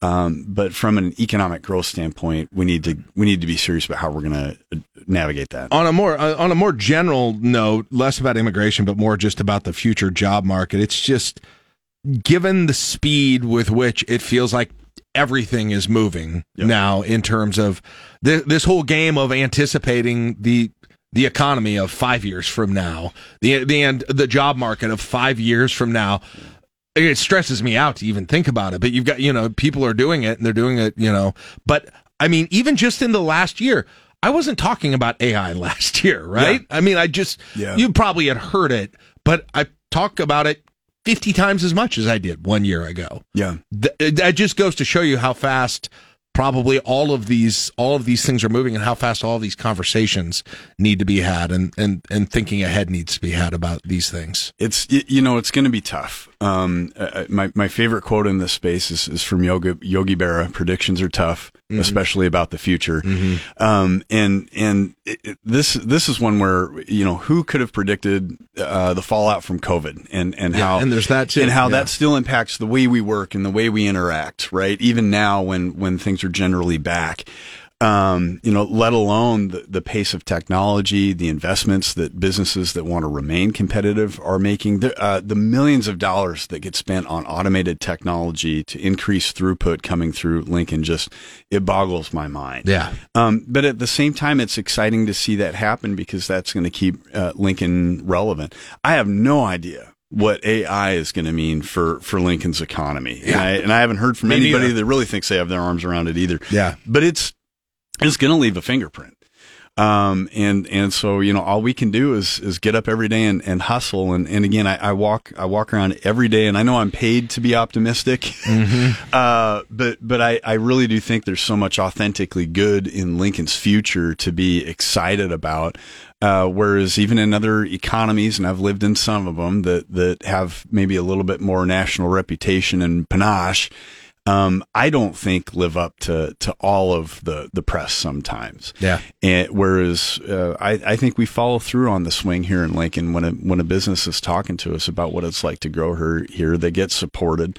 They understand that they're going to have the resources to grow in a community wrapped around them that wants them here.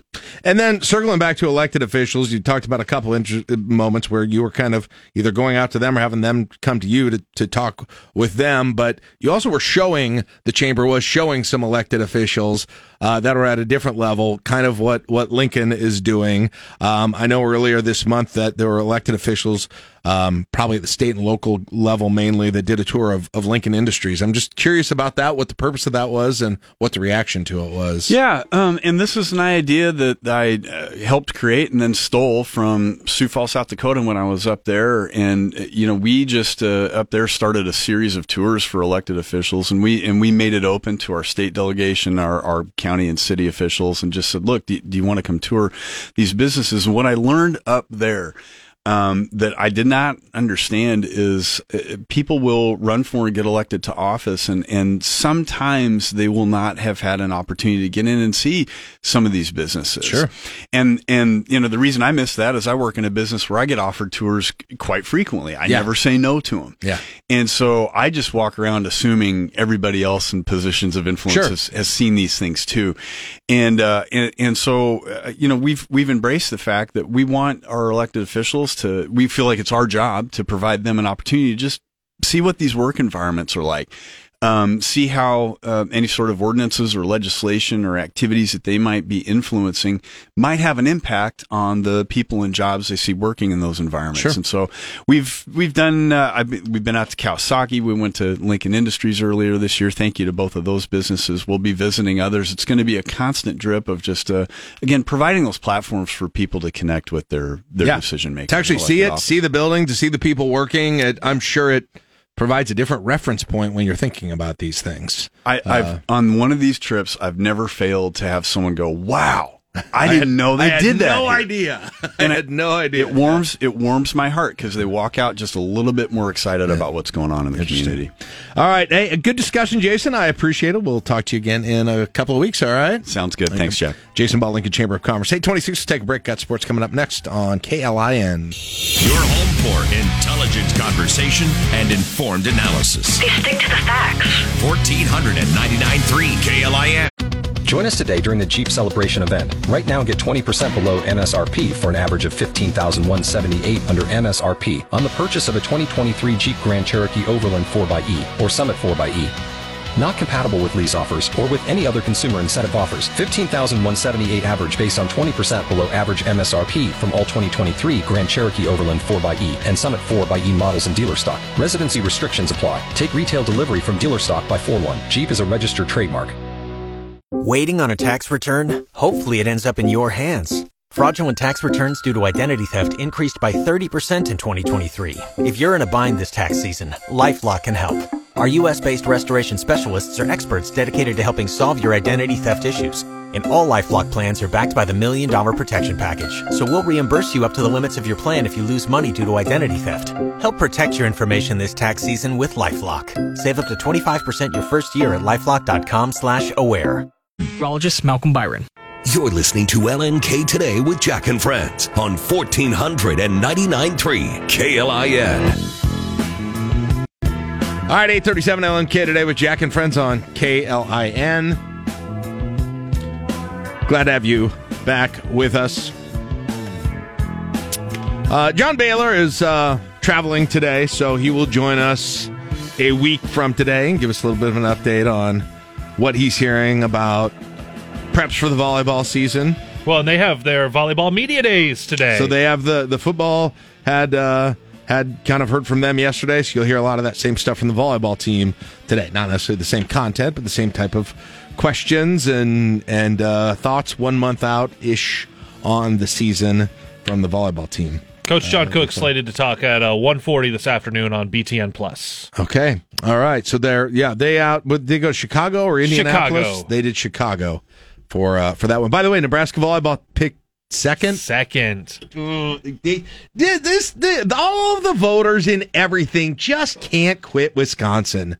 They can't quit Wisconsin. Yeah. Now I get it. At least in volleyball, Wisconsin did win the league last year. They've won the last few. Yes, they won them right. So they've had Nebraska's number in volleyball. So I get it in that one. And in football, I'm not saying Nebraska should be higher, but this love affair with Wisconsin, even when they change coaches and change systems, they get picked to win the West. There is a Wisconsin effect, and I don't know where it comes from exactly. The Big Ten loves Wisconsin. The Big Ten and the Big Ten media, and like back in 2018, I want to say Wisconsin was preseason nationally number 4, and they went on and had about just over a 500 season that year. There is something about sort of the aura of Wisconsin and the running the ball and the whatever it is that just gets stuck in strong defense, good offensive line, and sometimes it's there and sometimes it's not. But people think it's going to be there every year. And what'll be really interesting to see in a football sense, Caleb, is given there's just the Big Ten West.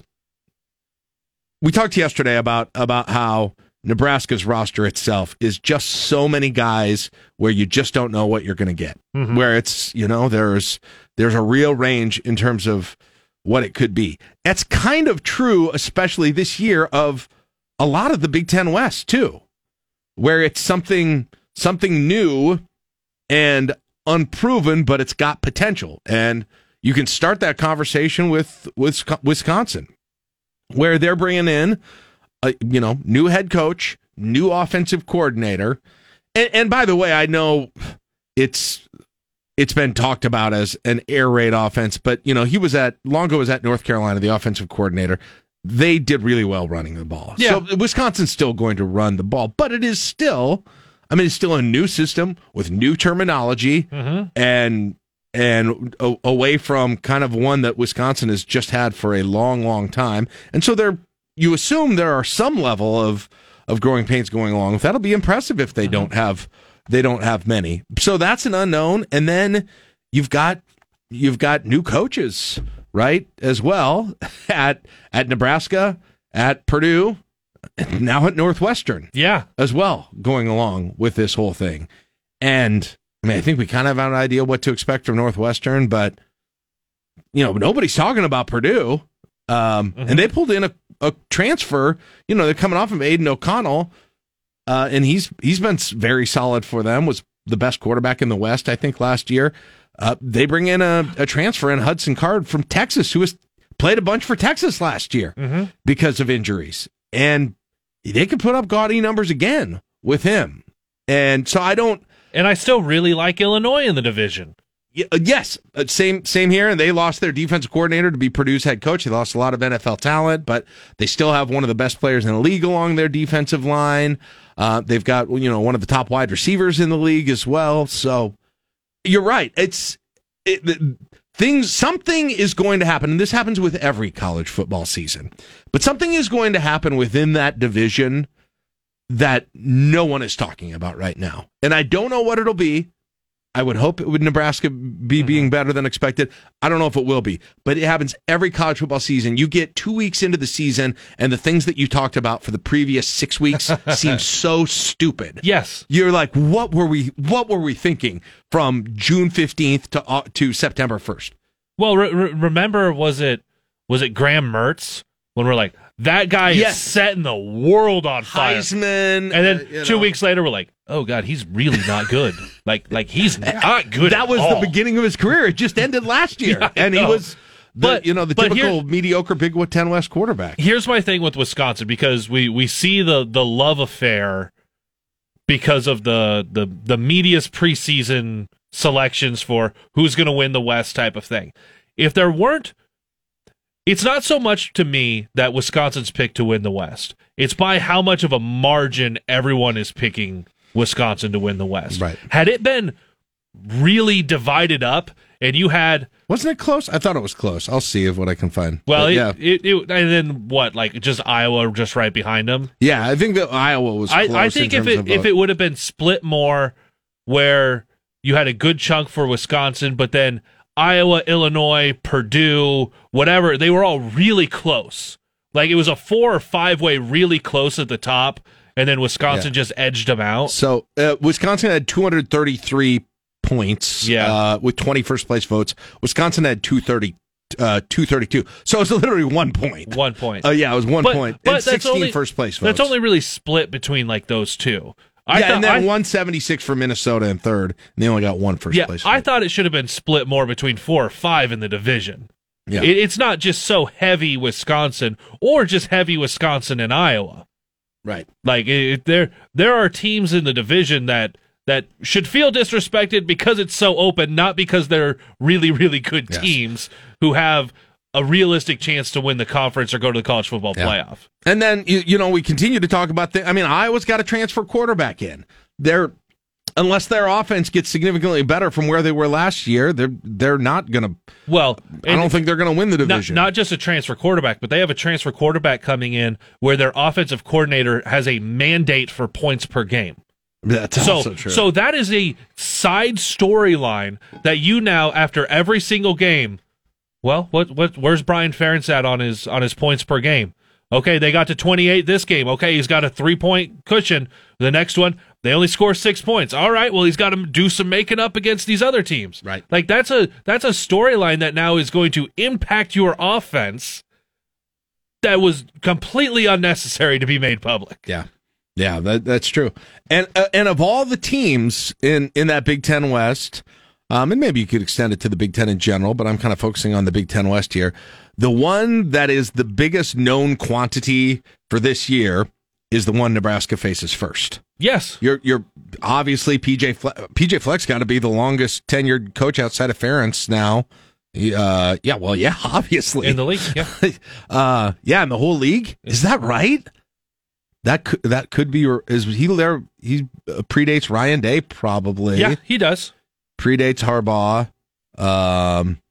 I'm thinking, does he predate Tom Allen? Maybe he might. That's crazy. Penn State has James Franklin. Franklin's probably been there longer. He was. He was after James Bill O'Brien. Franklin's number 2. Okay. Nonetheless, my point is they're, in terms of personnel, in terms of coaching, they've got the most continuity from last year to this. You bring in a quarterback who wasn't the full-time starter, but ended up being the starting quarterback because of injury. You bring back guys at tight end position, the wide receiver position, some of the defensive positions that were contributors last year in the whole flex system, for better or worse, along with that. And that's the first game. That's the biggest known quantity, I think, of any team that you're dealing with right now in the Big Ten. And, so that goes to show why this is this is a real measuring stick game right off the bat for Nebraska. And it's your first game for a lot of players, first game for this new staff. Yeah. This would have been a big game even if, let's say, things went well. Let's say they did get to 6 wins last year and Frost was coming back. This would still be a massive game. Like, it being the first game for a staff doesn't really make it bigger than it would have been. And it being a division game. But I will say, because it is that first game, you'd like to get some of the kinks out.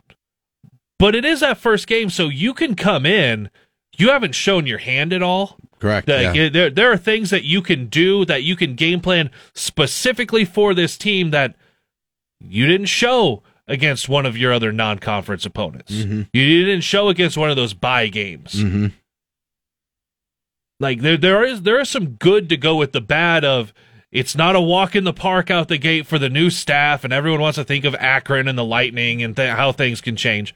But I think it's good that you have this. It works a little bit like a bowl game. You have that one game that you can focus on right away, right out the gate, on a Thursday where all eyes are going to be on you. Yeah. 100%. 29 days away now? Did you update 30. that date? 30. I know I'm looking at it. I just didn't know if you updated it. And then let's get real quick, Caleb. Let's at least touch on some of the news yesterday. And I think the most, impactful roster news has to do with the suspension of Miles Farmer, who's one of the most experienced guys on the whole team, to be honest. He could be up there and having the most minutes, along with maybe like a Luke Reimer and Newsome up there for having the most minutes of anybody on this whole team.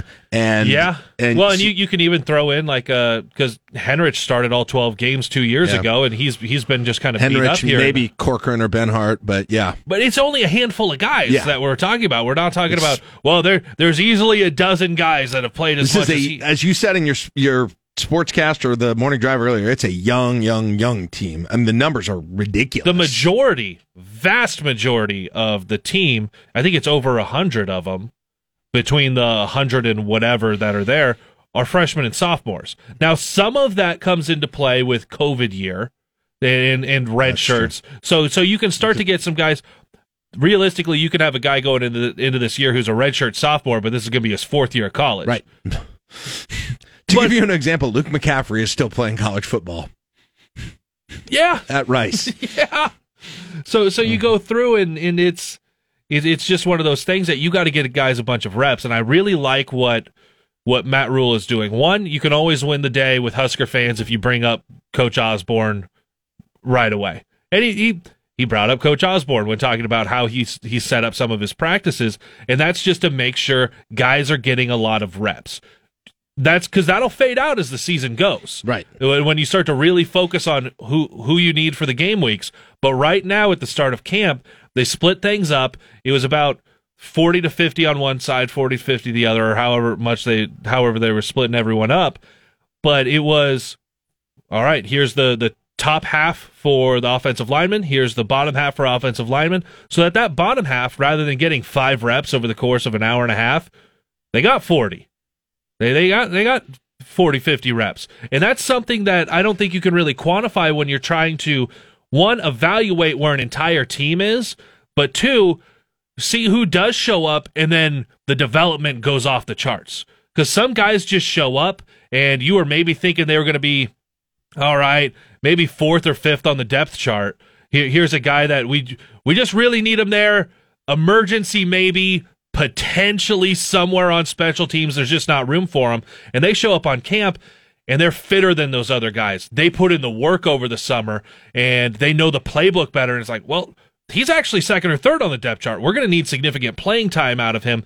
You don't know that if that guy wasn't going to get reps in the first place. But because you can see some of that and they move those guys around, I think that, to me, is the biggest thing, is knowing how they're setting up these practices right away is going to be the most beneficial for him over the next 2 weeks. Speaking of that, did you make anything about the Chubba Purdy? About Purdy being with the secondary group and Harburg being with the first group, I guess, at least today? So that number 2 battle? That jumped out to me, and as a matter of fact, Matt McMaster, who was doing stuff for his TV internship, was standing next to me yesterday. We both looked at each other, and I just held up a 3, and he was just like, yeah. So for me on that, and there were some people that were interpreting it differently because of the split. They were interpreting it as Chubba Purdy went with the younger guys so that he could get more reps. But to me, that's not what Matt Rule said. He didn't say, well, Chubba was going and was being a really good leader for these young guys. It was, Chubba is now a veteran running with the 3rd team. That, to me, said something, and immediately it's, well, Jeff Sims is your 1. It's got to be Heinrich Harburg that they're feeling pretty good about right now, getting some second-team run. Mm-hmm. Yeah, we'll see. But, again, if it's anything like any of the last many seasons, you got to have a quality number 2 quarterback at some point is going to get his shot. Mm-hmm.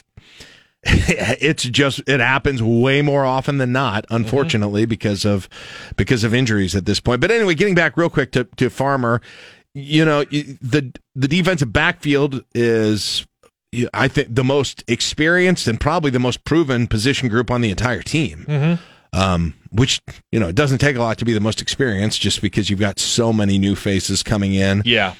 So I suppose if there's a unit where you can afford something like that, maybe this is it. And, I don't know. I don't know exactly who this is going to give more time for. I mean, Phelan Sanford got some minutes last year, I know, at that safety position. And I don't quite know That's another thing about this whole thing is I don't quite know what that 3-3-5 is going to look like in terms of, is it necessarily a traditional safety? I think they're going to use Gifford at more of a rover as that third defensive back or nickel back type of thing.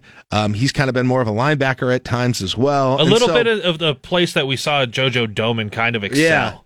Yeah. So again, it's hard to.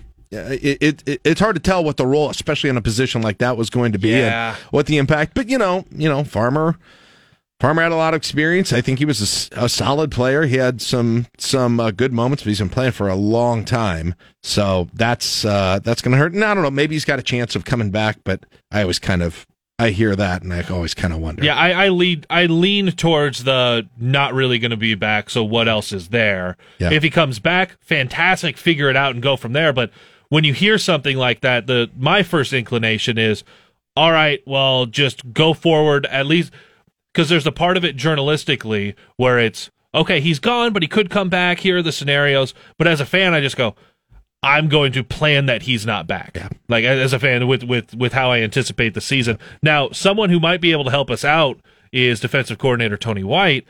We hear from him today. Okay, I was just going to ask that exact question. We hear from the DC today, and maybe he'll give us a little bit more insight to the defense as a whole, how he's feeling about the personnel that they have for the 3-3-5, and how he feels about that secondary with where their depth is. And Coach Knighton is going to talk today, and I'm interested in hearing especially kind of that defensive line is probably the poster child for young people, young players with very little experience. Ty Robinson talked about getting thrown into the fire with big old dudes who are 22, 23 years old, and he's like, I am a freshman. Yeah. Yeah, there's a lot of new faces and names, and there's going to have to be in the playing rotation just because of where the numbers are at that position as well. So and hopefully they'll be able to find some guys, whether they're freshmen, whether they're transfers, whether they're guys who switch positions, that are going to be able to make an impact across that defensive line. Big thing Matt Rule did say on the freshmen yesterday, they are fast. They got some speed. That's good. You got to figure out the playbook. Got to maybe put some muscle on a few guys, but those young guys are fast. Good. All right. Well, the wide receivers could have their own 4x100 relay. It'd be pretty good, I think. It's 8:55. We'll take a break. Wrap it up to this on KLIN. Psychologist Malcolm Byron. You're listening to LNK Today with Jack and Friends on 1499.3 KLIN. All right, that is it for the show. LNK Today with Jack and Friends on KLIN. We're in the final few weeks of Request Line Friday coming up this week. We got a few of them left, but we did decide on a theme this week inspired by the Bud Crawford boxing match. You don't have to be a boxing match to have fun with this, but Bud Crawford came out to the ring and he picked Eminem, the rapper, to come out with him, and they played an Eminem song. So we're asking you, if you were walking to the ring for your big moment, boxing or otherwise, and you got to have an artist accompanying you singing their song on the way or performing their song on the way, who would that be? Who would that be? You get to have, so you want to think of not only a song that gets you in the right state of mind, but also that artist. Eminem's dressed all dark. He looks very serious, crabby. It worked good for a boxing match. Mm-hmm. What kind of aura of an artist do you want walking in with you to make you look extra cool and extra psyched up for whatever it is, your big event that is coming up, your welterweight championship of the world? We've had some good suggestions. Okay, we've had. Even like Brad and Fox Hollow just painting us a whole picture. No, really, he's telling you the whole plan when he walks in. You're free to do that. You are free to do that. But whatever song it is that you'd like to see, I would love for you to text it in to us and make a request. That's right. We take requests for songs like radio used to do. Just by text is how you do it, though. 402-479-1400. So text in the song/artist that you would have walking you out to the ring. If you want to explain it, you can. If you don't, that's fine, too. And we're going to start playing those on Friday. But first, we got to get to tomorrow's show. We're already to Hump Day tomorrow and What Chaps Your Hide Wednesday. Be looking for the Facebook post and be thinking about what's chapping your hide. It always chaps my hide when I forget what's chapping my hide. So take notes if you have to. Set a reminder on your phone. Also talk to John Bishop as well. We'll see you tomorrow. It's 9 o'clock on KLIN Lincoln.